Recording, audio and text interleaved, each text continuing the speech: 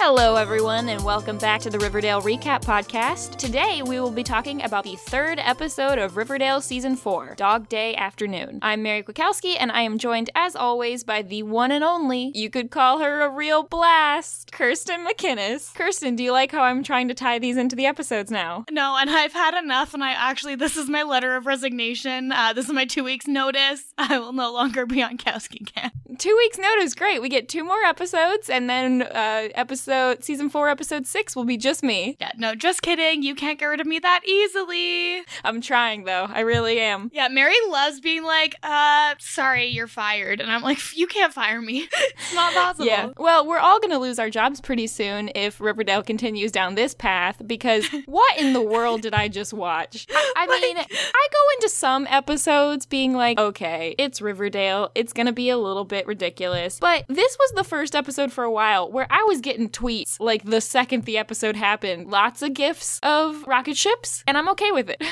So yeah, again, so that we are not burying the lead, it was a rocket ship. But like, I don't think that looked like it would work. But anyways. Oh, that honey was gonna fly to the moon. Where was he gonna go? But like, I don't think that it didn't seem like it was safe. Like, it seemed like maybe the rocket would go to space, but he would just like die as soon as he reached a certain altitude. Like that's my main concern. Here's the thing. They spent season 3, Gargoyle King, The Farm. They bring in Chad Michael Murray, and all of a sudden they're like, all right, we need to wrap up this plot line, and we're gonna move on to more realistic things like high school, prep school book clubs, and, you know, owning community centers. So we need to just take this baby and ship him away off to space, and they took that a little bit literally. Yeah, they're like, get rid of it. And I feel like there were some moments in this episode where even the characters, you could see him, were like, Alice is like, yeah, he has a rocket. But he's like, where did he get a rocket? I was like, he built it. And it's like, you could tell that they also understood the lunacy of what they were putting together. And it's a lot. You know, there was a point when this show was very self-aware in its ridiculousness. I'm not sure where we're at on that scale anymore. I don't know if they're just trying to troll us. I feel like they lost the plot and then now they're getting it back and they're like, yeah, we know. We are aware of what we are putting out into the universe and we're not gonna change. Well, as long as they're aware. All right, so we've already discussed the most important thing. We'll come back to that. Sorry, guys. We're saving that for last.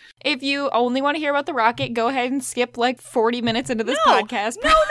If you only want to hear about the rocket, you get a hold of yourself. If we had to watch that whole damn episode and we're going to talk about the whole episode, then you can chill out, listen to us talk about everything, and get over yourself. That's the dessert, and now we're going to talk about the appetizer and the main course. So let's get into some yummy apps. Hey, guess what? No Jughead voiceover. I don't know what they're trying to do. This episode started, I thought, at the gym, where Archie is like teaching a bunch of kids boxing or something. I don't know. And then so Mad Dog comes in and he's all, whoa, my little brother's getting involved in bad stuff, which is crazy because he's growing up where I grew up and I got involved into bad stuff. Like, so the thing is about Riverdale, the town, it's like they want us to think that it's this nice, quaint little town where everybody knows each other and it's all cute and stuff. But there's actually this really dark underbelly, which in the first 2 seasons was like, oh, well, that's the Serpents and the whoever other gangs the Serpents are against at the given time. But how many gangs? But now it's like it's been 3 episodes and we have not mentioned the Southside Serpents once. Like, it hasn't even come up in passing. But we've seen Archie's serpent tattoo a few times. We've seen Archie's, but we haven't even seen Jughead's. I know we'll talk about Jughead later, but are we done with the Serpents? Like, do they not realize it's Halloween coming up and that's prime costume real estate they could be marketing? I don't know what their problem is, but I do miss the Serpents. No joke, I just went to a Halloween store and there was like quote unquote Archie comics outfits, but they were actually just Riverdale ones because it was like Southside Serpents and then like Betty's outfit. And I like need to be Betty Cooper for Halloween this year. The Veronica wig was really ugly, but other than that, an ugly Riverdale wig? I'm shocked. I'm shocked. I want somebody to be Betty, but Betty with a blonde wig on, unless you have blonde hair already, and then also wear the terrible dark Betty wig on top. Thank you. Do that for me. I'm not doing that. Okay. All right. I'm good. So, yeah. But you know what I'm going to do? I'm going to put on my overall shorts and a cute little sweater, and I'm going to be Betty. Okay, you do that. I'm gonna be the twins from The Shining. Not the twins, the girls from The Shining. Yeah, I think this episode went ahead and just didn't put a Jughead voiceover in because they just, couldn't give any kind of realistic backstory for what's going on. I feel like the Jughead voiceovers have long been what Jughead is writing at the time, and at his new school, he currently does not have time to be writing whatever what's going on with Archie. Yeah, like he's got some other stuff going on. He's a little bit separate from the plot, and as a result, no voiceover. Yeah. So Archie, let's just talk about this. So he's at his punching gym with Mad Dog, who's like teaching a class or something. Yeah. Here's the thing. So Archie is wearing a Riverdale High XXL t-shirt, and I just want to talk about this. Stop trying to make like big, tough, muscular Archie a thing. KJ Apa is 5'11", which like is fine. 5'11 is perfectly acceptable height, but he's not a giant dude. And when he's standing right next to Mad Dog, who's clearly more buff than him, don't try to be telling us that he's wearing an XXL shirt. He's not. He's not wearing an XXL shirt unless it's a kid's size. Yeah, like what size are we supposed to think Mad Dog is? It's quadruple X? Like they don't understand how sizes work. Okay. But anyways, that's it's fine. The most important thing from this scene. Archie apparently knows MMA, whatever. Mr. Keller, I guess, works for Archie. I don't... Yeah, is he getting paid? Like, this gym doesn't seem super profitable. Like, I think they're teaching classes, I think, is the idea. I don't know, because it doesn't add up. None of this adds up. Who owned it before? I think Hiram owned it, but it was like a rundown gym. Like, no one was using it. He just owned this property randomly. Oh, so it's just like a decrepit building. Yeah, I don't know. And also, like, who wants to hang out in this decrepit gym? Like, I feel like shady stuff would be happening there anyways. They're like, we're gonna make it a community center, and they get this nice dose of realism in that, this building is decrepit, and if you want it to be a community center, you gotta sort this out, and it needs a second bathroom. And they're like, oh, why would it need a second bathroom? I don't know, Archie, because maybe more than just you and your gross guys are gonna be using this gym. I'm surprised, though, that the gym doesn't have, like, full change rooms already, like, multiple, but... We don't really know what it has, because we only ever see the boxing ring. Like, I assume that this gym, they're using it for more than just one boxing lesson at a time. I hope so. And then Archie's mom's, of course, like, that sounds really expensive, which it is, but I'm very confused because the woman who's there is like, yeah, it'll be $40,000. She just, like, what, you know off the top of your head how much a renovation is gonna cost? That seems insane. Yeah, they need a safety inspection, and then Archie's mom is like, oh, Archie, that sounds like a lot of money. Like, which, it's a lot of money for a business owner. It's a ridiculous amount of money. It's insane for a kid who does not have any income, really. And Archie's like, Mom, like, cut it out. Like, stop bringing up how money issues are. It's Archie. It's not like it's $1,000, Archie. It is $40,000. Yeah. Okay. So Veronica is just like, well, I'll give you the money. Where does Veronica have this money? Well, Veronica comes from money, and but I don't think it's like her parents get arrested and then she just gets all their money. I don't think that's how it works. Like, she was written out of the company seasons ago. Mary, I'm gonna tell you something you've told me many times before. Stop trying to make it make sense. The other thing is, I mean, if she just has decorations that are worth $50,000 each just hanging out, I guess I believe that she has all this money. I guess. But this episode took it to new highs. Yeah, so they debate, okay, how are we going to raise some money? We could do a bake sale. No, that's not going to happen. Let's do a car wash, because Veronica thinks that everyone in the world is exactly like her and will just dole out tons of money to see shirtless teenagers. Now, real quick, I did car washes all the time in high school. We did them for cross country. I don't really remember if they were meant to be raising money. I feel like we just donated the money. I could be wrong. I have no concept of like how much money we made, but pretty sure we just donated it all. And I do definitely remember at the time being like, oh yeah, like we're in our, sports bras and running shorts and the guys are shirtless and oh, we're so attractive. And like from the show perspective where you've got all these 20 somethings, it kind of makes sense. But I've driven down the road and seen high school car washes and you're just like, oh yeah, those are like 14-year-olds. They're not hot. Yeah. I don't understand why Veronica just wants to constantly sexualize Archie. I don't know why the show wants to constantly sexualize Archie, because he sucks. Even when they did the car wash, they hid Reggie behind a sign. Excuse me, why are you hiding the best looking guy behind a sign? And apparently Reggie has a fan base of suburban housewives. I don't know when this subplot was coming around, but okay. He should have a fan club of suburban housewives. He has a fan club of me. Yeah, then they get $400 and Archie has no concept of money. funny. He assumed that they raised like $4,000 from one stinking car wash. So yeah, she's like, we got 4. And he's like, 1,000? And I'm like, look at this stack of money, Archie. There's no way that that's $1,000. And then Veronica suggests doing a Magic Mike night or, quote, going the full Monty. What is she referring to? Is she saying that they're going to prostitute themselves? Like, what is she actually No, I don't saying? think she was talking about sex work. I think she meant full Monty as in like fully nude, whereas like Magic Mike doesn't normally get like fully nude. So I think she meant like softcore stripping or full stripping. But these are underage people. Yeah, no, you can't do that. Okay. You The can't show do it. forgets. So Archie, his problem seems so small in context of the rest of the episode. Mad Dog's mad because his brother got jumped at the arcade. The arcade is apparently the bad place. Well, no, he wasn't even at the arcade. He was doing the right thing, and he still got jumped by the arcade kids. Right. Yeah. There's these thugs, and they apparently work for a guy named Dodger. We're not even... apparently there's just bad guys now who are not part of any kind of gang. So, okay. Whatever. I guess that's actually kind of more realistic, but it just... Why have we never heard of this guy before? Maybe because all the gangs were around to keep him in his place, and now there's no gangs. Yeah, now he's starting a gang of children.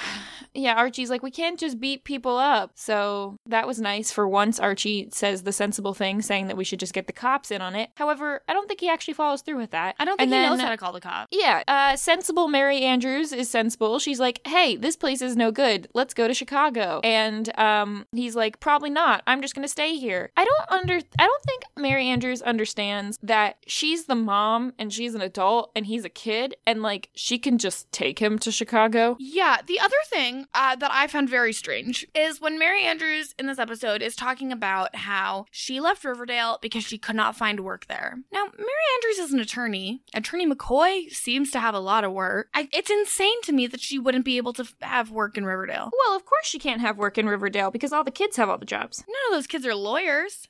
Well, maybe she became a lawyer only when she went to Chicago. Maybe at first she really just wanted to work at a diner but couldn't. That's insane. Yeah, it is insane. Also, another thing is the fact that, like, Archie is kind of, like, I expect kids to be selfish, don't get me wrong, and I know that he hasn't lived with his mom for a long time, but if my parents came to me when I was in high school and were like, hey, so we're gonna move, I wouldn't be able to be just like, nah, I'm gonna stay because I want to. Like, I would feel that way, but I knew deep down I don't have any power over that situation, really. Yeah. I mean, I realize this is a show where multiple kids have, like, emancipated themselves, so, like, it happens. But, you know, Archie, it's kind of just, like, a little selfish that you just want to hang out here just because you like this town for some reason. Like, my family moved the year before my sister started her senior year, like, that summer, which sucked for her. And she tried to come up with many schemes on how she could just not move. Guess what? She got in the car and drove cross country with us because as a, like, 16-year-old person, you don't have a say. You just go where your parents take you. Yeah, well, that's not how it works for Archie, so whatever. Also, I get the feeling that Mary Andrews was like, just gonna leave without him. Yeah, I got that same vibe. I think she might not be the best mom. Is someone paying for this house that he's living in? Is that house mortgaged? And even if the house is paid for, who's buying food or taking care of it, or if something breaks, or like paying the water bill? You know, lots of questions. Oh well. Surprise college fund is obviously going to be used in some kind of unrealistic way because Archie is super nearsighted, and I'm not saying like, oh, it's not good to ever invest your money in a business. It totally is. That's fine. No, you don't have to go to college. But he's a kid and he's not responsible enough to use this money that she's got saved up for him. He doesn't even know what a nonprofit is. He's not equipped to run anything. And like, yeah.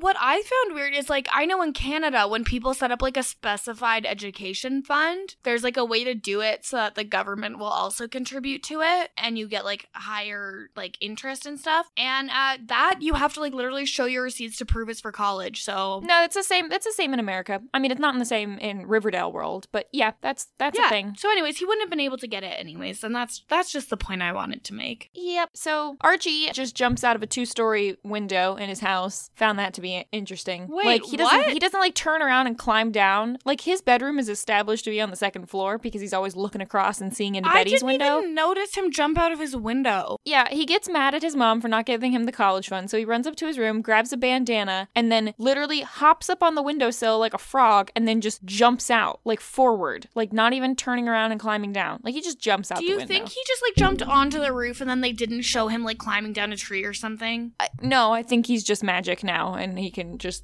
do that. Wow. It's fine. I feel like this is gonna feed into our Twilight podcast. Yeah, very Spider Monkey. So he goes to beat up some thugs with a baseball bat and a bandana on, 5-on-1. I like those odds, he says. Yeah, well, to be fair, he did take on like 20 people during that thing where he had to beat up all of the gargoyle disciples or whatever. I don't know. That was a long time ago. Whatever. He beats them up. He gets money from them, I guess. Yeah, he steals all their drug money. I don't know how he got that or why they had it in a suitcase.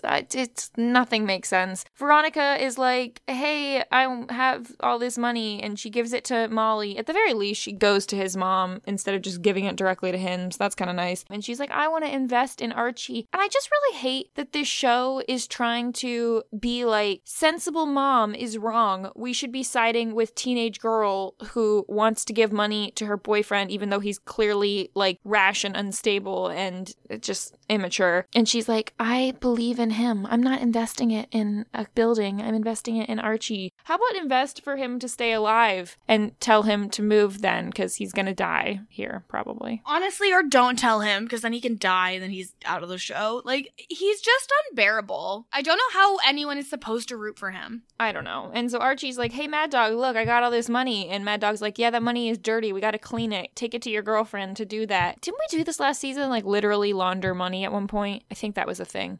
I don't remember, though. That's who knows. Veronica is like, hey, Archie, you should just burn that drug money and take my money instead. And then I think that's what happens. And then Mary Andrews walks in with a suitcase like she's literally just gonna leave her son. And then she's like, never mind, I'm gonna stay here. And I don't know. She's like, I'm gonna help you get classified as a charity so you don't have to pay taxes, that you can ask for donations, blah, blah, blah. This should have been happening so long ago. Why? Why are you... She's right. Riverdale's bad. They should leave. You know what I've learned? That we've spent 15 minutes longer than I wanted to talking about Archie. Moving on. Okay, cool. Anyway, so Veronica, who last episode was going to change her last name to Gomez, is like, couldn't do it. Had to stay lodge. She has cold feet, which at least she thinks through her decisions. Archie and Veronica bang because I think we have to start off every episode with redeclaring all the teen romances. I think that's a rule at this point. Instead of investing time into making them have actual connections, we just do a real quick cut to taking your clothes off, and that's how we know that they're still in love. Yeah, she's like, do we have time? And he's like, oh, we have time. And I'm like, you're talking like the parents in a movie. They're like, oh, the kids are gone. We have a minute. But they're the kids. It's so weird. Shouldn't they be having sex in like a car or something? No, why would you do that when you have an entire empty house? Yeah, good point. 2 entire empty houses for the most part. Why do these teenagers have so many empty houses? I don't know. And I really don't think we're going to need the bang bunker anymore. So that's fun. Banker's gone. Hiram just pops back into the Pembroke and he's like, Mija, I own the jail. I can come and go as I please. Which I think is literally what we predicted, that he was just going to be able to like come and go from the jail. My question is, if you can come and go as you please, why are you ever in the jail? Why don't you just leave? I'm assuming that this is part of his larger plan. And if he were to just leave the jail, he would probably have to leave Riverdale. And he wants to be close to the action. Also, as far as I know, this is not how jail works. Like, in that Hiram would never have been able to go to that jail that he owns. No, 100%. In the first place. We've talked about this. It makes no sense. Yeah. And then Hiram gives this big speech about how he doesn't want her to change his name because he changed his own name and it made his dad mad. And I'm like, then I think you completely understand why she wants to change her name. Because you did the exact same thing. Your whole thing was his name, Luna, which was really cool. Also, he not only changed his last name, he also changed his first name, Jaime, which is interesting. I feel like Hiram, not too different from Jaime, but okay. But he's like, yeah, my last name meant nothing, so I changed it to a name that means something. Lodge. And I'm like, well, I don't think Lodge meant anything. You made it mean something. You just chose a word. You just chose a word. But anyway, he even has to admit, her parents are both in jail. It doesn't matter if you guys are going to get out or not. You're both in jail. The name is tainted. Get a new name. It might have meant something at one point, but now it means only negative stuff. Also, okay, but here's the other situation. The Lodges are famous. Veronica is famous. It doesn't matter what she changes her last name to. People are going to be like, oh, yes, Veronica Lodge, because I've seen her face in the tabloids. It doesn't matter. We'll get to it when we get to the Jughead stuff, but yeah, I think this show sometimes forgets that the internet is a thing, and yes, initially, when someone just sees the name Veronica with a different name than Lodge written down, they might not initially make the connection, but they'll be able to find out eventually. And I think it would be sooner than they would think, because of the tabloids where she's been in, because of all the photographers last week. Right, and the press conference that she gave, and also she gave several press conferences for Archie on his behalf in the past as well. Yeah, she's gonna have to rename her PR company because that doesn't seem right. Yeah. Wait, did she ever name her PR company? We don't even know if it's a company. PR company? I don't know. How many businesses does she have? I think we're on 4 now at this point. Anyway, Hiram's like, you'll always be part of the family now, which he disowned her and divorced her mom last season. So it was a null. Okay, whatever. But I'm just saying, like, he kind of, like, already told her you're not part of the family, and now he's all, you're part of the family. I think he just wants to bring her down with him. Whatever. Yeah, he sucks. Yeah, and then he's like, don't change the locks because I'll still be able to get in. And her solution is telling him that she's going to change the locks anyway and sleep with a taser. A taser. Which I feel like a taser's not like a convenient weapon. Like, grab a knife. Yeah, and then Veronica changes her last name to Luna, which is fine. Like, it's a cool last name and it's fine, but I feel like you're changing your last name just to kind of stick it to your dad. I don't know. I feel like she should have picked her own name. Veronica Luna does not flow. No, it doesn't flow. Which is like Jaime Luna flows. Hiram Luna is in the middle. It's okay. I get it. I like having Hiram that nice... Luna better than Jaime. Yeah, I guess. I feel like Jaime might have been a nickname for Hiram. Maybe it was. Yeah, that's possible. Anyway, that's it for the Veronica stuff. Basically, Hiram still exists and we'll probably see more of him in the future. Hopefully we'll see him get tased once. That'll be fun. I would love to see him get tased, or if Archie sneaks in the night and she tases him by accident, I would live for that. That would be great.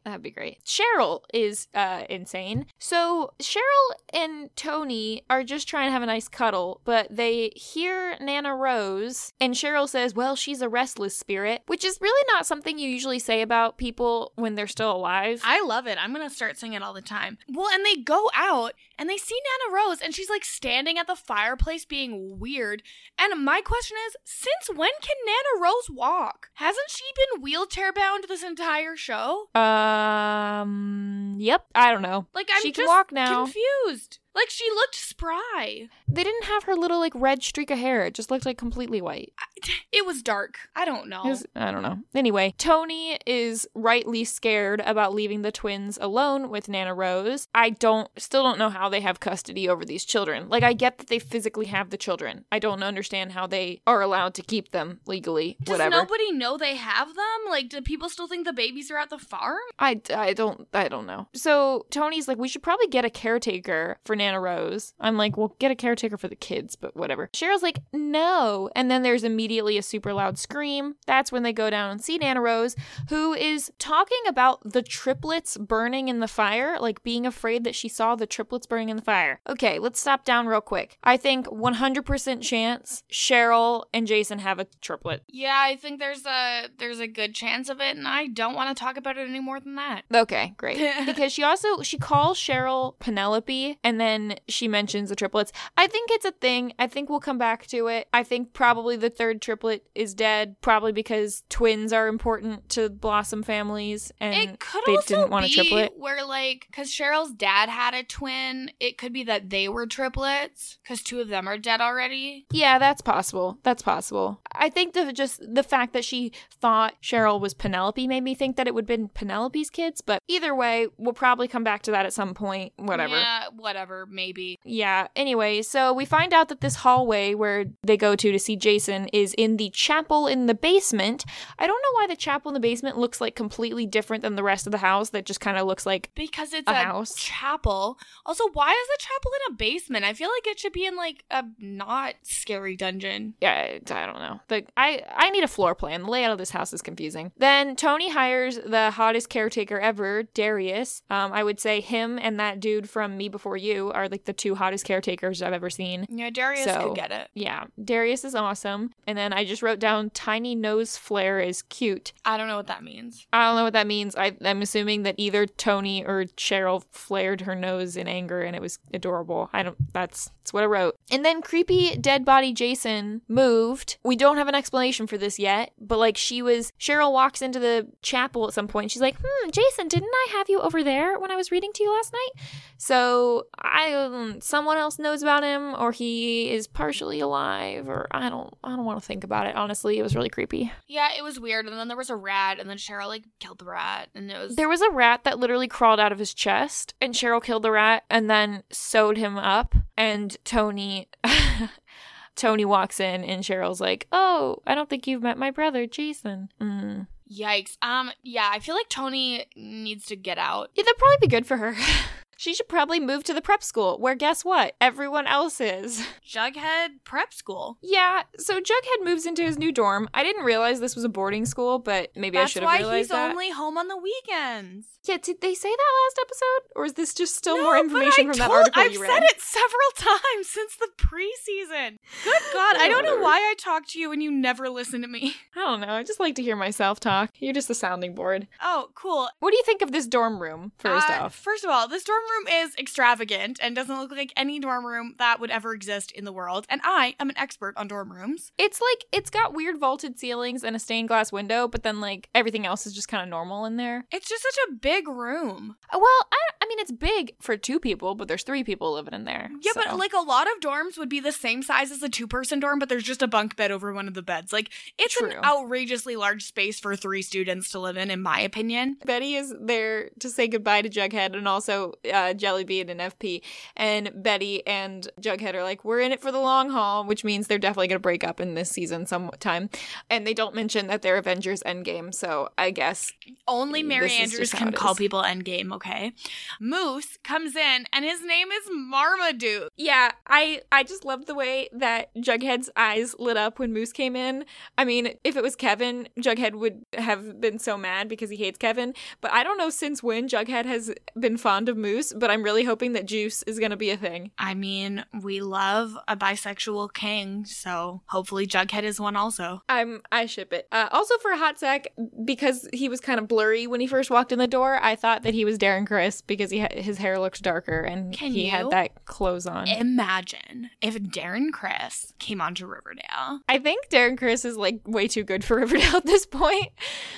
Like, there would have been a time when he could have been on there, but he's like a what is he, an Emmy winner? I don't know the words. I mean, Molly Ringwald's also very talented, and here she is. Luke Perry was very talented, and he was there. Yeah. What's the actress who plays Alice's name again? Mädchen Amick. Mädchen Amick is a big deal, and all of those people are there. Wyatt Nash is a big deal. Wyatt Nash, yeah, he's a big deal. Chad Michael Murray is a big deal, and he's there. I don't think it's outside of the realm of possibility for Darren Criss to come in. And I'm gonna say it. I know the Riverdale production team is listening. Guys, Darren Criss, though. I don't know who he would I mean, I think Darren Criss is at like a weird age, though, because I think he's just slightly too old at this point to play a teen. He can be an FBI agent. True. He could be like a young teacher or something. Oh, that'd be a weird crossover if they did a musical episode and had Darren Criss on it. That'd be cool. Iconic. Okay. That's the only circumstances under which I am willing to consider a 3rd Riverdale musical episode. That's it. I mean, there's definitely going to be a 3rd Riverdale musical episode. Yeah, like just prepare yourself for it. Marmaduke, I guess we can't have any more animal names now that Mad Dog and Moose are gone. So Marmaduke and What's the other dude's name? Something more. It's like What's a really Mad Dog? Monroe. douchey- Yeah. No, Monroe Moore. I was trying to think of Mad Dog's Oh, name. Yeah. Mad Dog. Right. Anyway, so no more animal names. So Marmaduke is like, hey, I need to start someplace new and fresh. So he moved like 10 feet from Riverdale. I thought he was going to go live with his aunt, like somewhere far away. Yeah, so I think that that's what was going to happen. And then because they wanted him to come back to the boarding school, they were like, okay, so what happened is he had a nervous breakdown. He was hospitalized. Now that he's stable, we kept him in Riverdale in this boarding school. Yeah, but remember how I was talking about them not understanding that you can Google people? Yeah, so Moose doesn't understand that because he thinks that no one is going to find out about his past here. Yeah, I don't, but like, and also what's so wrong about Moose's past? Like, it's not his fault his girlfriend died. It's not like his fault his dad is the worst. His dad pretended to be a gargoyle king and did not kill anyone. His dad's a messed up person, don't get me wrong, but like, that's not a thing. Like, he's no Betty, who's got way more, Betty's dad's crap to deal with. Literal serial killer, and she's So- like, whatever, put it in the news. I'll write the article. Yeah, so I mean, it's like, I feel bad for Moose, and you get the feeling that people at this school, at least one of them, sucks, and so this would be a big deal. But I don't know. Also, did Moose just move here? Because he seems to like have been going here for a little while, and he clearly knows Brett and stuff. But like, it's the beginning of the school year, so did maybe he start at the end of the last school year or something? I don't know. He also said he took a year off when it has not been a year of time. So like, it just doesn't make sense. None of it makes any sense. Whatever. So of course their third roommate is Brett, because that's the only other guy we know. So yeah, so that's a story writing reading seminar, and in all of these classes, we've seen 3 of them so far. There's just like 5 kids. So I don't know if the school is really small or if these are like optional. I'm or if assuming all that the this like classes are reading, like the writing stuff, I assume is like a very specialized program that there's not many people in, would be my guess, but I don't know. And Brett is the worst. So he's reading the end of his story, which literally just says, "My mother has asked me to help her with the turkey, and I wonder, vaguely, when she'll die." And they're like, "Oh, what do you guys think?" And one of the kids is like, "This was amazing. In a word, astonishing." No, clearly this is just Brett proving that he's a psychopath. And it was bad. And Jughead, being the only person to say anything negative, brought me back to when I took creative writing in university, and we would all submit our stories and our poems and stuff a week in advance. Then we'd all read them, and then we'd get together and we'd talk about them. And everyone was so overwhelmingly positive about literally everything.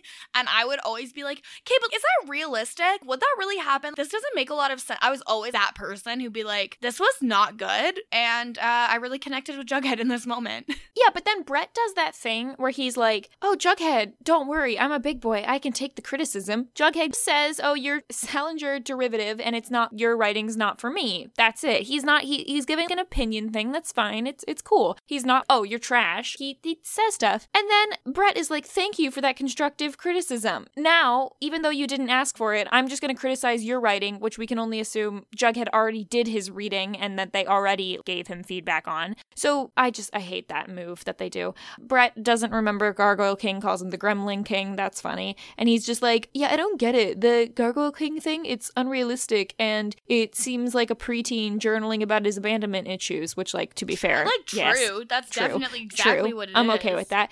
But I don't get this. Wasn't the whole game of Griffins and Gargoyles and the story of the Gargoyle King and all that, wouldn't that be widely known? How far away are we? I assume we're only at most like an hour or so away from Riverdale. You would have thought that they would have heard about this. None of this makes any sense. Nope. Anyway, so Brett's annoying, and then he just starts talking about how he can't understand Jughead's work, and it doesn't seem authentic to him because he can't really relate to the world of lowlifes and criminals and trailer trash. So Jughead stands up angrily, and the teacher's like, hey, 0 tolerance of violence in this school. So clearly we know that Brett's just going to try to tempt him into being violent, whatever. Wow, what a unique and original thought, Riverdale. Cool. Yeah, okay. That's fine. So Jughead is unaware of the whole putting a tie around the door thing, which I guess is the new sock on the door for fancy kids who own ties. It's, if you wear a tie, you gotta go with the tie over the sock, okay? Yeah, so Donna and Moose are a thing. So is this Deuce? Mana? Actually, it's Marmaduke and Donna. Marmadonna? Marmadonna? Mardonna? You could almost make Madonna out of it if you really want to. Marmadonna. Donna Duke. Donna Duke? No. Anyways, it's fine. Apparently Donna's a character in the show. Yeah, she's fine. I liked how they were just like, Jughead's like, I thought you liked boys. And Moose is like, I like boys. I like girls. We cool? And I'm like, that's a good way to be like, yeah, who cares? Not a big deal. Yeah, not a big deal. So it's cool. Then so Donna talks about that you need to watch out for Brett because he's a diplo brat. Yeah, a diplobrat, son of a diplomat. And I just am so over the concept of diplomatic immunity. The number of shows I feel like in the early 2000s that relied on that is like, oh yeah, we know this guy's a bad guy. Can't do anything because he's a diplomat. I just am over that as a concept. I just don't think this is, I mean, I don't know anyone who is a child of a diplomat, so maybe this is a legitimate thing, but I just feel like if Brett does something, I don't know how it would work if he, like committed a crime or something, but if he's just like a bad kid in school and is mean to Jughead, I feel like the teachers aren't going to be like afraid to punish him. I mean, I don't know. Does anyone get punished at this school? Yeah, look, we don't know much about this school. The whole son of a diplomat thing really does not scare me at the very least. I mean, it's like, what's the diplomat gonna do to Jughead? Like, Jughead has a gang. Does he, though? I mean, in theory. In theory, he is not just in a gang, but is the leader of this gang that we have not heard about. Also, pretty sure Betty was supposed to be the queen of this gang. Now, one of the members of the gang is still in the farm. Tony and Cheryl may or may not still be in the gang. We're not sure. We haven't seen Sweet Pea all season, so gang may be over? I don't know. I mean, gang could be canceled. We may just not have any members left. That may be the point we're at this junction. Anyway, I just wrote snooze, an afternoon seminar is canceled. They're gonna have an evening session. Actually, this lesson sounds pretty fun though, where they all read a mystery story and then they have to write the ending to reveal who the bad guy was because there's no single way to tell a story. Yeah, and Kate, which is a cool activity, but I kind of don't like it in that I feel like people who write mysteries are very smart and they write everything with the idea of who actually did it, and so like it's wrong. It's wrong and bad. Yes, but if you're a good mystery writer, you've written it to where there could be multiple people throughout the story. You don't know who the person is. It's not like there's only one possibility. I also like the idea that a mystery novel is also solvable. I like reading them, and when I actually am able to figure out who it is, I feel an accomplishment. And the idea that True, it could just but be... I think there should be red herrings, though. Well, yeah, there should always be red herrings, but someone who's like a smart reader reading closely should be able to see past that. And so I feel like if all these people are such smart readers and they read so closely, they should have all been able to distinguish who the actual criminal was. And that's my opinion on that. Okay, great. Thank you for stopping down for Literary Corner with Kirsten. Anyway, sorry, it just really means a lot to me. Yeah, I can tell. So then he's like, see you back here at 9 p.m. and closes the doors. I don't understand why he closed the doors. Did they have to stay in that room and write? Felt like they could have gone back to their dorms or something. I'm assuming that he wanted to like watch some YouTube or something. It's these little things that I like to nitpick because that's where I'm at in life. And that was Nitpick Corner with Mary Kwiatkowski. Thanks.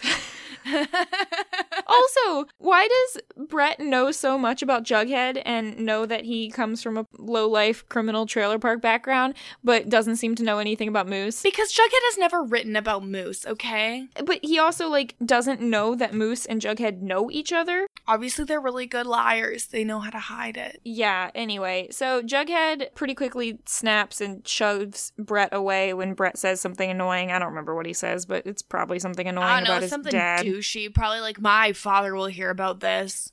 Yeah, Brett is just the new Draco Malfoy, which we knew from the second that he called him Forsyth. Actually, I prefer Forsyth. And then Jughead comes back with my favorite new insult, which is, how about write a compelling drama instead of starting one? Which, I just love that he's like, Brett, you're starting drama. how about write a drama instead of starting one? Yeah, it's great. So And love by that. great, you mean bad. Right. And Jughead is like, I have family and friends who like me, and you're just a lonely loser, which is nice. And then Donna Sweet, out of nowhere, comes in to win the story contest. I loved that. That was my favorite part. And then the teacher's like, yeah, Jughead and Brett tied for last. And I feel like that's probably not even the case. Like, they probably didn't tie for last. And the teacher's just like, I am so over this garbage that I'm going to say you tied for last. Well, so here's the thing. There were 5 kids in this contest, possibly 6, but pretty sure it's just 5. And so if Donna won, let's say she gets 2 votes to win, okay? Then there's 3 other kids voting. And so I guess maybe the 3 of them vote for, like, I'm trying to think of a way. I feel like the 3 kids voted for their own stories. Donna, Brett, and Jughead all voted for Donna. And then nobody voted for Brett and Jughead. Yeah, maybe that's how it happened. I don't know. It's fine. Whatever. And then at the end, someone, in heavy quotes, we know it's Brett. Brett puts up flyers saying that Moose's dad was a gargoyle king and Midge was murdered by the Black Hood. And Moose is like, oh no, they found out. And I still don't get why this is a big deal. Like, okay, you don't have a perfect life. Okay. I wish I understood, but it's just silly. Yeah. Jughead vents to Betty about his problems, but like in comparison with her problems, this is absolutely not important at all. Yeah, I have a hard time caring about anything that's happening at this prep school, and I feel like they put Moose there to try and give us a reason to care, and guess what? Didn't work! No, but I am super glad that Moose is back, because I was really sad when he left the show. So thank you for coming back, Moose. I want Coos back. Pretty sure we decided it was Movin'. Yeah, well... It says Movin', not Coos here on my sticky note. Anyways, So... I'm sure I came up with both of them. I want them back. Okay. Let's talk about Betty and the farm, shall we? Because that's really what's important here. Please. Let's All right, cool. get into it. So they have the hotel under surveillance. Also, apparently there are more FBI guys on the job because there's another dude in the room all of a sudden. Charles is like, yeah, we've got him under surveillance and we know that they order pizza every day. So let's listen in to the pizza delivery guy. And you hear that the pizza delivery guy shows up and Evelyn is like, you're not our normal guy. And then they just shoot him up. So these FBI guys suck and they're terrible at their job. Betty finally gets a call from her mom's phone, but it's not her mom. It's Edgar. Ooh, Chad Michael Murray is back and his shirt is unbuttoned for no discernible reason, and I am on board. He also has a beard now, and I'm just really for it. And I love how he's like walking around an empty swimming pool and just giving us like major vacation vibes. Chad I'm down. Michael Murray is still so hot. Yeah, so couple things here. First off, I really hate this thing that Betty did. It's like a trope that I just hate of answering the phone, seeing the call ID and being like, oh, hey mom, I was wondering when you were gonna call. I just feel like if you know your mom is in a sketchy situation, maybe don't immediately announce that you thought it was her calling and like give away more information. Like maybe just wait for Edgar to speak first. Hello and see what happens. Yeah. Also, Edgar is cutting people's fingers off, and that Alice apparently admitted that she was the pretender amongst his mates. Okay,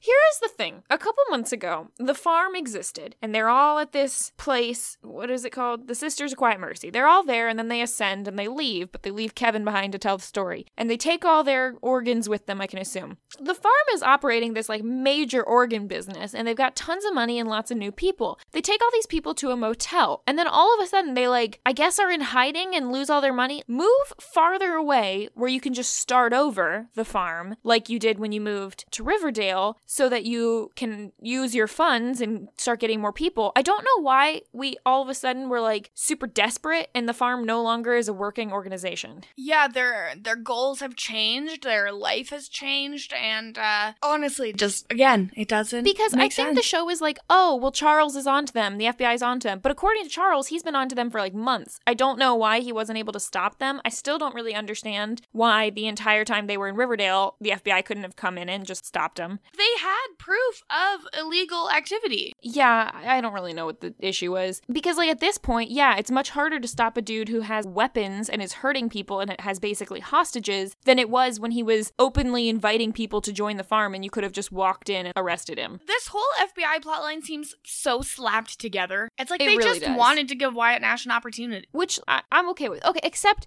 I'm still annoyed about the Charles stuff. I know we talked about this last time. I don't know. Who knows if Charles exists? Does FP know if he exists? Like, I'm sad that we didn't get the big reveal of Alice or FP or anybody. Oh my gosh, my son is alive. We didn't really get that. It's just, oh yeah, Alice found me several months ago and we've been working together. And that's it. And it's like a shock, but we don't get that emotional moment. So Alice found me presumably to help with this farm situation. I'm sorry, I don't get it. So Edgar has a list of demands that he wants, and he calls Betty and he's like, hey, so I need $250,000. I need passports for my followers, food, water, and a bus, and you've got 5 hours. Even if she was to, like, rob a bank, 5 hours is not enough time to do all this. I mean, even just to make the passports. That's gonna take, well, according to the 4th Twilight novel, Breaking Dawn, making passports takes multiple months, or at least a couple weeks. I feel like it was a while. I feel like if you're gonna make a passport that's going to actually pass as the real deal, it takes a lot of time and effort. There's no way. Obviously, the FBI's like, no, that's insane. But then Betty's like, okay, well, I'm just gonna do it myself. So she's like, hey, Veronica, I need $250,000. And Veronica's like, I don't have that much money on hand, which is at least finally something somewhat realistic from Veronica. But I don't understand why the $40,000 for Archie was just like, oh yeah, sure, take this $40,000, but $250,000? Oh no, I can't even help you at all with that. Well, I mean, I'm sure she could have helped her out with like $40,000, but I feel like, Whatever. I don't know. Anyways, so then she's like, well, how about those Glamourget eggs? They're worth $50,000 each, and here's 7 of them. And I get it. They're like, wow, money, it's working. Edgar would not have accepted the Glamourget eggs instead of cash, because cash you can launder and then spend. A Glamourget egg, the minute he tries to sell that, the cops are going to be like, got him. Yeah, there's a lot. I don't know why they all of a sudden have 5 Glamourget eggs. I thought there was only 1 of them. Even if there was a collection, feel like the lodges could have sold those a lot in the last season when they were constantly needing to give each other money. I don't know what the deal is with these, but whatever. Also, I'm not sure why they bothered trying to get Governor Dooley to help with this situation, because I'm pretty sure it was either Betty or Veronica, but I thought it was Betty who, like, yelled at him last season or threatened him or something. I feel like this was a thing that happened, so... Who could possibly remember? Listen to our season 3 coverage if you want to know the truth. Yeah, so it's just a lot. Then they're on the phone with Edgar being like, we don't have enough time. Just how about you give us a hostage, like my mom, in good faith, and then we'll be able to help you more. And he's like, oh, yeah, that's totally fine because I've already sent you a hostage. And then Polly shows up who has a bomb strapped to her. Now, before we get to this, Charles is like, answer the call and I'll coach you through it. And then she does it on the speakerphone. Now, I'm pretty sure if that's what they were gonna do, she should have had like a headset and Charles would be like able to hear what she was saying and like speak right directly into her ear. There's no way that Edgar didn't hear Charles telling her what to say because she just like held the phone behind her back. Why not just hit the mute button? She holds the phone by her side, and she also holds it by her side so long that Edgar would know someone is talking to her. The whole thing makes no sense, and yeah, it was very slapped together. I don't know why Charles was like, answer the phone and I'll coach you, when they clearly hadn't prepared, and so he's just like saying, and Edgar knows that Charles exists, why don't you just have him talk to it? It's whatever. So anyway, Polly shows up with a bomb strapped to her, and Charles is like backing up, like, I'm gonna get out of the way of this bomb. Betty, you go fix it. And Betty's like, I don't know what to do. And he's like, cut the yellow wire. And so she really quickly cuts the yellow wire and starts counting down faster. And then they're like, something about the detonator should have a pin. Yeah, there's a pin. And they're like, where's the pin? And it's like, Edgar. Obviously, Edgar took it because Edgar wants the bomb to explode. So then Betty's like, it needs a pin. It needs a pin. Aha! And pulls a perfect bobby pin out of her hair to save the day. Enough. I've had enough. Like, it's too much. They're doing too much. Betty's hair, it's in a ponytail. You don't need a bobby pin for that. Okay, some people need bobby pins for their hair. She doesn't. Her hair is long enough. It all fits in the ponytail. It's immaculate. She has clearly layers. has it She shellacked might down. need the bobby pin. I don't know, but she pulls the bobby pin out and it stops counting down the detonator Is at it a thing exactly that 2 seconds. Betty always has a bobby pin? I feel like that was a thing in the earlier seasons. Yeah, because she like, is Nancy Drew and stuff. Okay, couple things real quick. First off, when I tried to disarm a bomb in the Nancy Drew computer game I was playing, I died 4 times. So, okay. There are a couple times in Riverdale, and I can think of one other one off the top of my head, which is in one of the first episodes of season 3 when we just find out about Griffins and Gargoyles, and Jughead is trying to get information from Ethel, and so he starts playing Griffins and Gargoyles and pretty much immediately has to do the, like, 50-50 drink one of the poison or the non-poison one, and he just does it right away. Like, this is before we know pretty much anything, but he knows that one of them is poisoned, and he just does it, and we never really talk about it again. He almost died. 50-50 shot he was gonna die. And then here's another thing, where Betty disarms a bomb that was about to kill her and her sister, and then, like, no one talks about it for the rest of the episode. Like, that this, not only that she almost died, but that she just did this amazing thing, and then we have to listen to Archie complain about how he doesn't have money and he wants to work at a gym, and then Jughead's, like, struggling with a bully. This is so pointless compared to what Betty's going through, and we just don't acknowledge it, and it's annoying. Betty needs more acknowledgement, you're right. Also, I don't understand why he let go one of his most loyal and brainwashed peeps. Well, I'm assuming she wasn't brainwashed anymore. It's really hard to tell because she kind of seemed hysterical, which could have gone either way. I thought she was still brainwashed, but maybe she wasn't. Maybe she had spoken to Alice. Maybe she figured it out. I don't know. Seems like Edgar maybe didn't have as much of a grasp on his people I think once anymore. You start cutting off people's fingers, things are different. Like, there are lots of cults in history that kill your kids and drink some poison, and that works because they all kind of, like, die in that moment.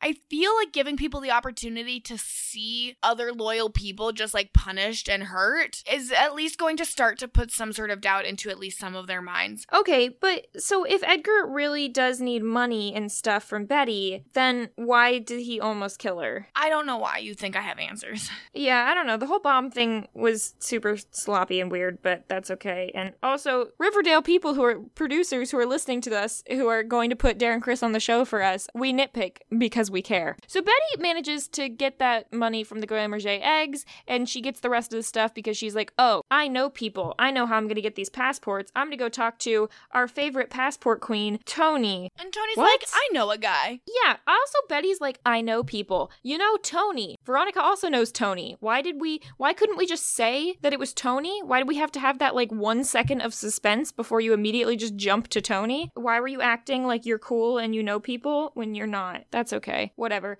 Also, I don't know why these passports were gotten, like, why they need passport. There's a lot of questions that I have about some of these demands, but it doesn't matter. So she gets these passports, and then at some point that we don't see, she gets food and water, and she gets a bus because she basically goes to school and is like, I left something on the bus, and they're like, oh, well, the bus driver's not here anymore. And Betty's like, sweet, I guess I can steal the bus then. Okay, not sure where she gets the keys, not sure how she learned to drive a bus. Does she even have her normal driver's license? Who knows? Probably. Also, the idea that Betty has been riding the bus to school is ridiculous. We know that she pretty much always walks to school, or in the fan fictions, rides on Jughead's motorcycle. So neither of those options are taking the bus. Yeah, no, it's not good. Betty pulls up. She's like, everything's on the bus. Got your stuff for you. And Evelyn hits her in the back of the head, which I think this is the scene from the preview. They just made it seem darker in the preview. Yeah, you're right, because it's daytime, but it definitely looked like nighttime. Yeah, I think they just, like, darkened that in post to make it seem like something else. Interesting. Although I do think that one of us predicted that it was Evelyn. I think that was you. No, I think it was Hannah.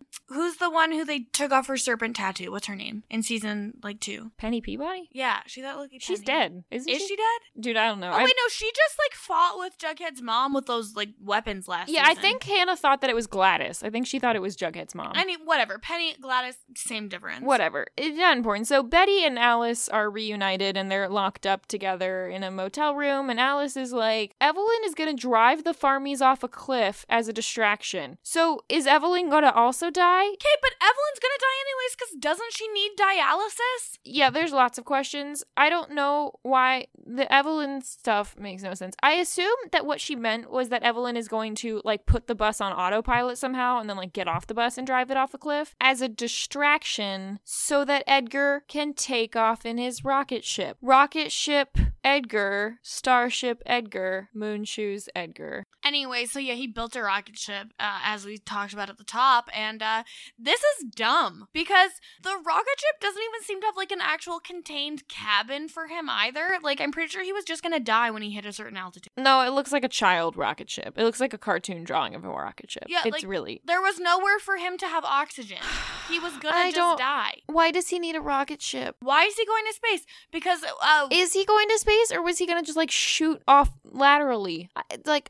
None of this makes Well, any no, because sense. he was talking about, which Bible story does he bring up again? It starts with a J. Josiah? I thought it was Isaac. I have no idea who he was talking about. Anyways, he was talking about a Bible story where they, like, blast off in, like, a flaming glory. So I think that's what he was trying to do. But I never thought he was insane. We've never gotten a clear idea of what Edgar's motives are, what the farm actually does, what the point of the farm is. Yeah, we got, like, the whole organ harvesting situation last season, but obviously that's not the main thing they do. You can't just keep organs in a freezer indefinitely anyways. But at least that made sense, because it was like there was more to it. Like it made sense that, oh, he's doing this as a front for an organ farm so that he can make money. That makes sense. And we've always gotten the idea that his followers are crazy or, brainwashed. His followers are brainwashed, but he is just a smart dude who knows how to, like, talk and lead people. That's where I thought he was. At some point in the in-between time, he has snapped and he thinks that he's a biblical dude.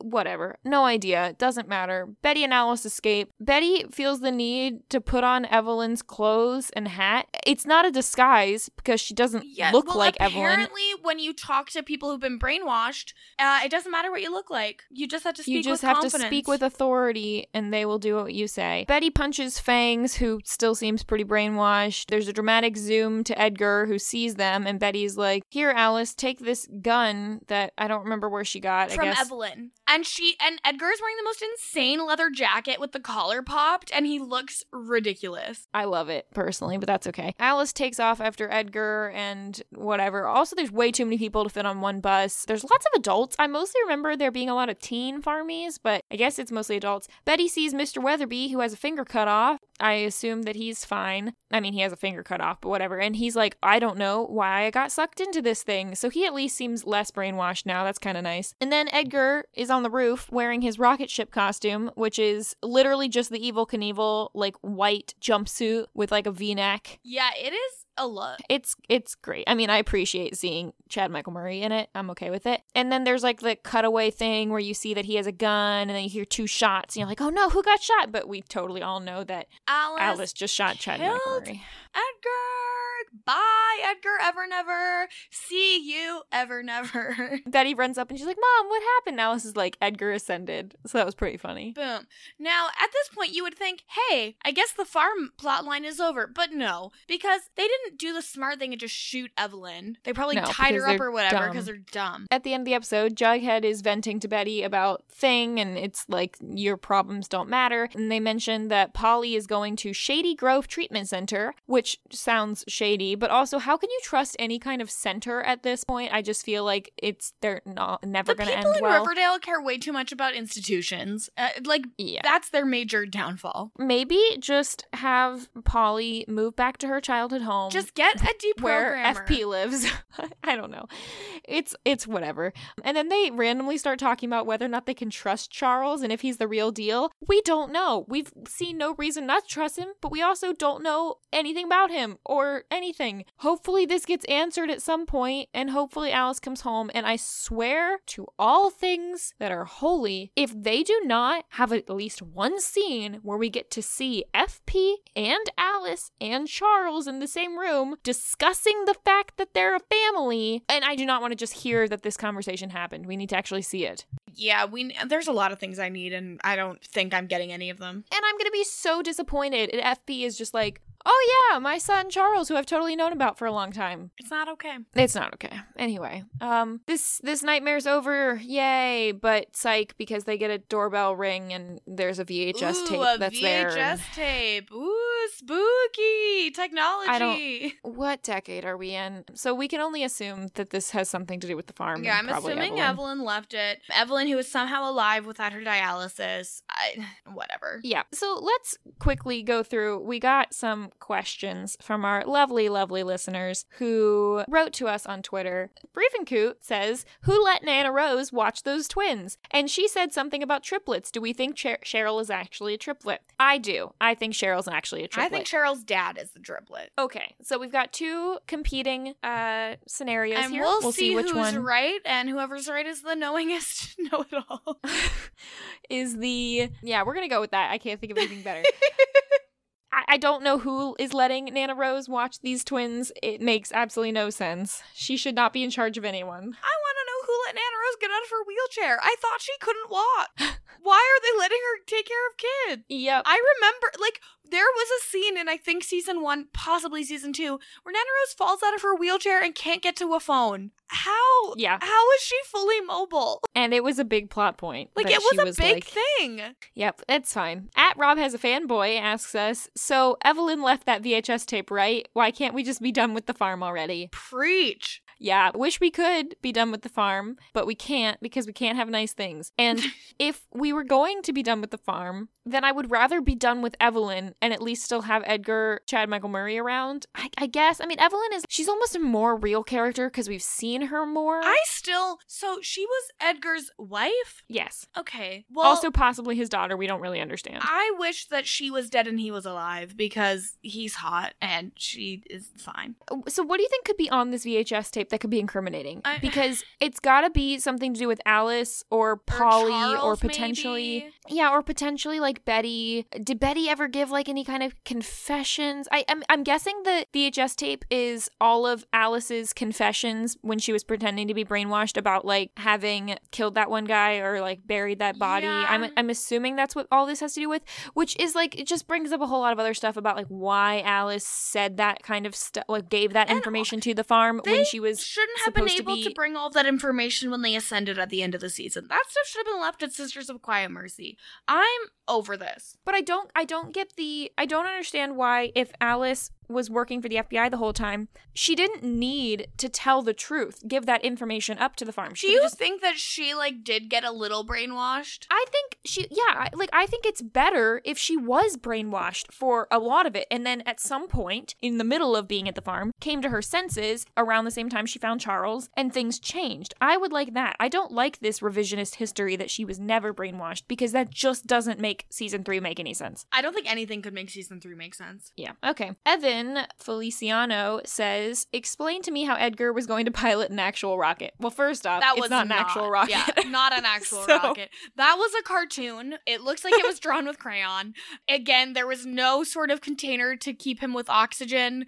He was definitely going to die if he hit a certain altitude. Yeah, so he wasn't. I don't think he was going to hit any kind of altitude anyway, but that's great. What's it called when you get in the fake car and go down a hill? Some kind of derby? What's that called? Do you know what I'm talking about? Isn't it called like downhill derby? Or no, what's it called? I thought it was called downhill. I feel like it was one of those cars anyways. Downhill derby. Yeah. It's like a little car with little tiny wheels and you just kind of roll downhill. Okay, well I didn't know that's what it's called. Anyways, yeah, it looked like a car for a downhill derby, not anything else. Yeah. What Up Tim on Twitter sends us a very beautiful picture of a Sports Illustrated from 1974 with Evel Knievel on it, wearing pretty much the same outfit that Edgar was wearing. So that was great. I also noticed that instead of the EK for Evel Knievel on the belt loop, Edgar's just said Edgar. So that was great. Thank you. He also says, Wyatt Nash lets the 16 17-year-old girl defuse the bomb. Yeah, Wyatt Nash, he couldn't win Survivor, so don't think he knows how to defuse a bomb either.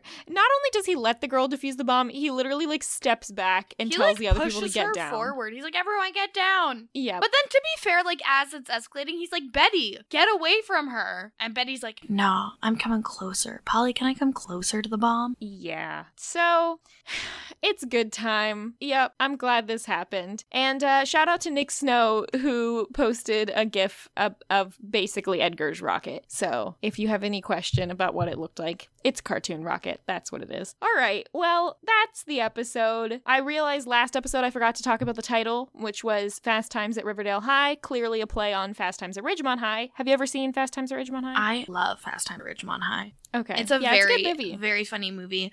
And then also love the CD Fast Times at Barrington High that the Academy has released, named after the movie Fast Times at Ridgemont High. Oh, did not know that was a thing. Cool. It's a great album. It's so that's a good movie with young Sean Penn, I think is. If you think I know who actors are, you're on drugs. Yeah, okay. Well, so is Sean Penn in that movie. Heyo!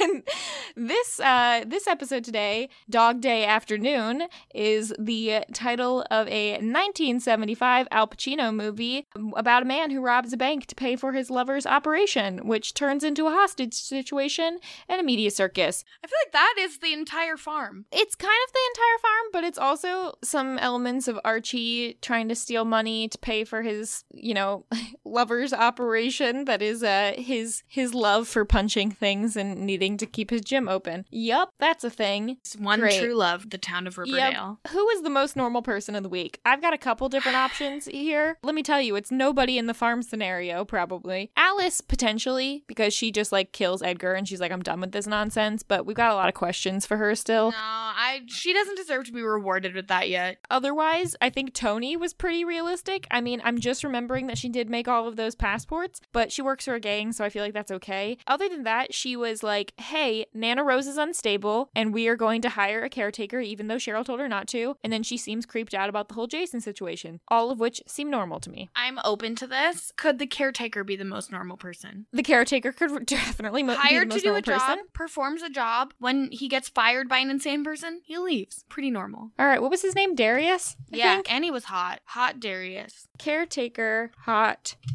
Darius. Hot caretaker Darius? Yeah, hot caretaker Darius. Perfect. Most normal person of the week by far. Molly Ringwald was doing a good job for the beginning when she was Until telling Archie that he needed to leave. Her child. Well, yeah, but when she was trying to get him to go, that was pretty good. But then she kind of flubbed the whole thing by staying to support his crackpot dreams. Yeah.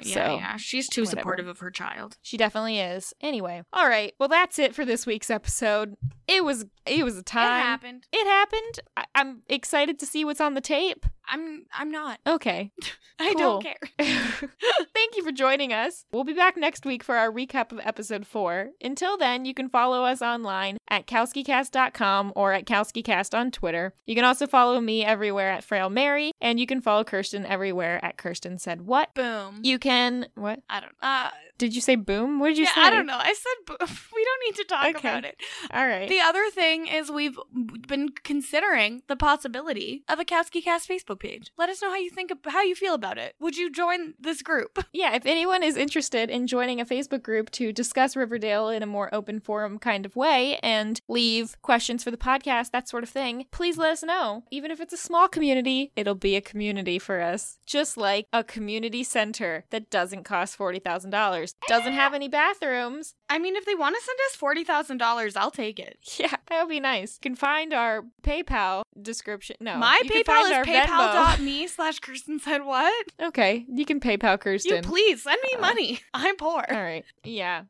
So check us out. I will also be on this week's This Week in Survivor History show, quiz and show on Raba's podcast. If you'd like to check that out, not sure when it's going to drop. Probably sometime early this week. It's normally like Monday night, Tuesday morning. Yeah, depending on my schedule this weekend, it may come out before or after this podcast does. We'll see. It'll be attached to the Wiggle Room. Yes, it'll be attached to the Survivor Wiggle Room. If you're not interested in Survivor, feel free not to listen. But if you are interested, check it out. But also, if you're not interested in Survivor, how did you find us? Yeah, where did you come from? Tell us more. It's good time. All right, talk to you next time. Okay, bye. I don't know why I talk to you and you never listen to me.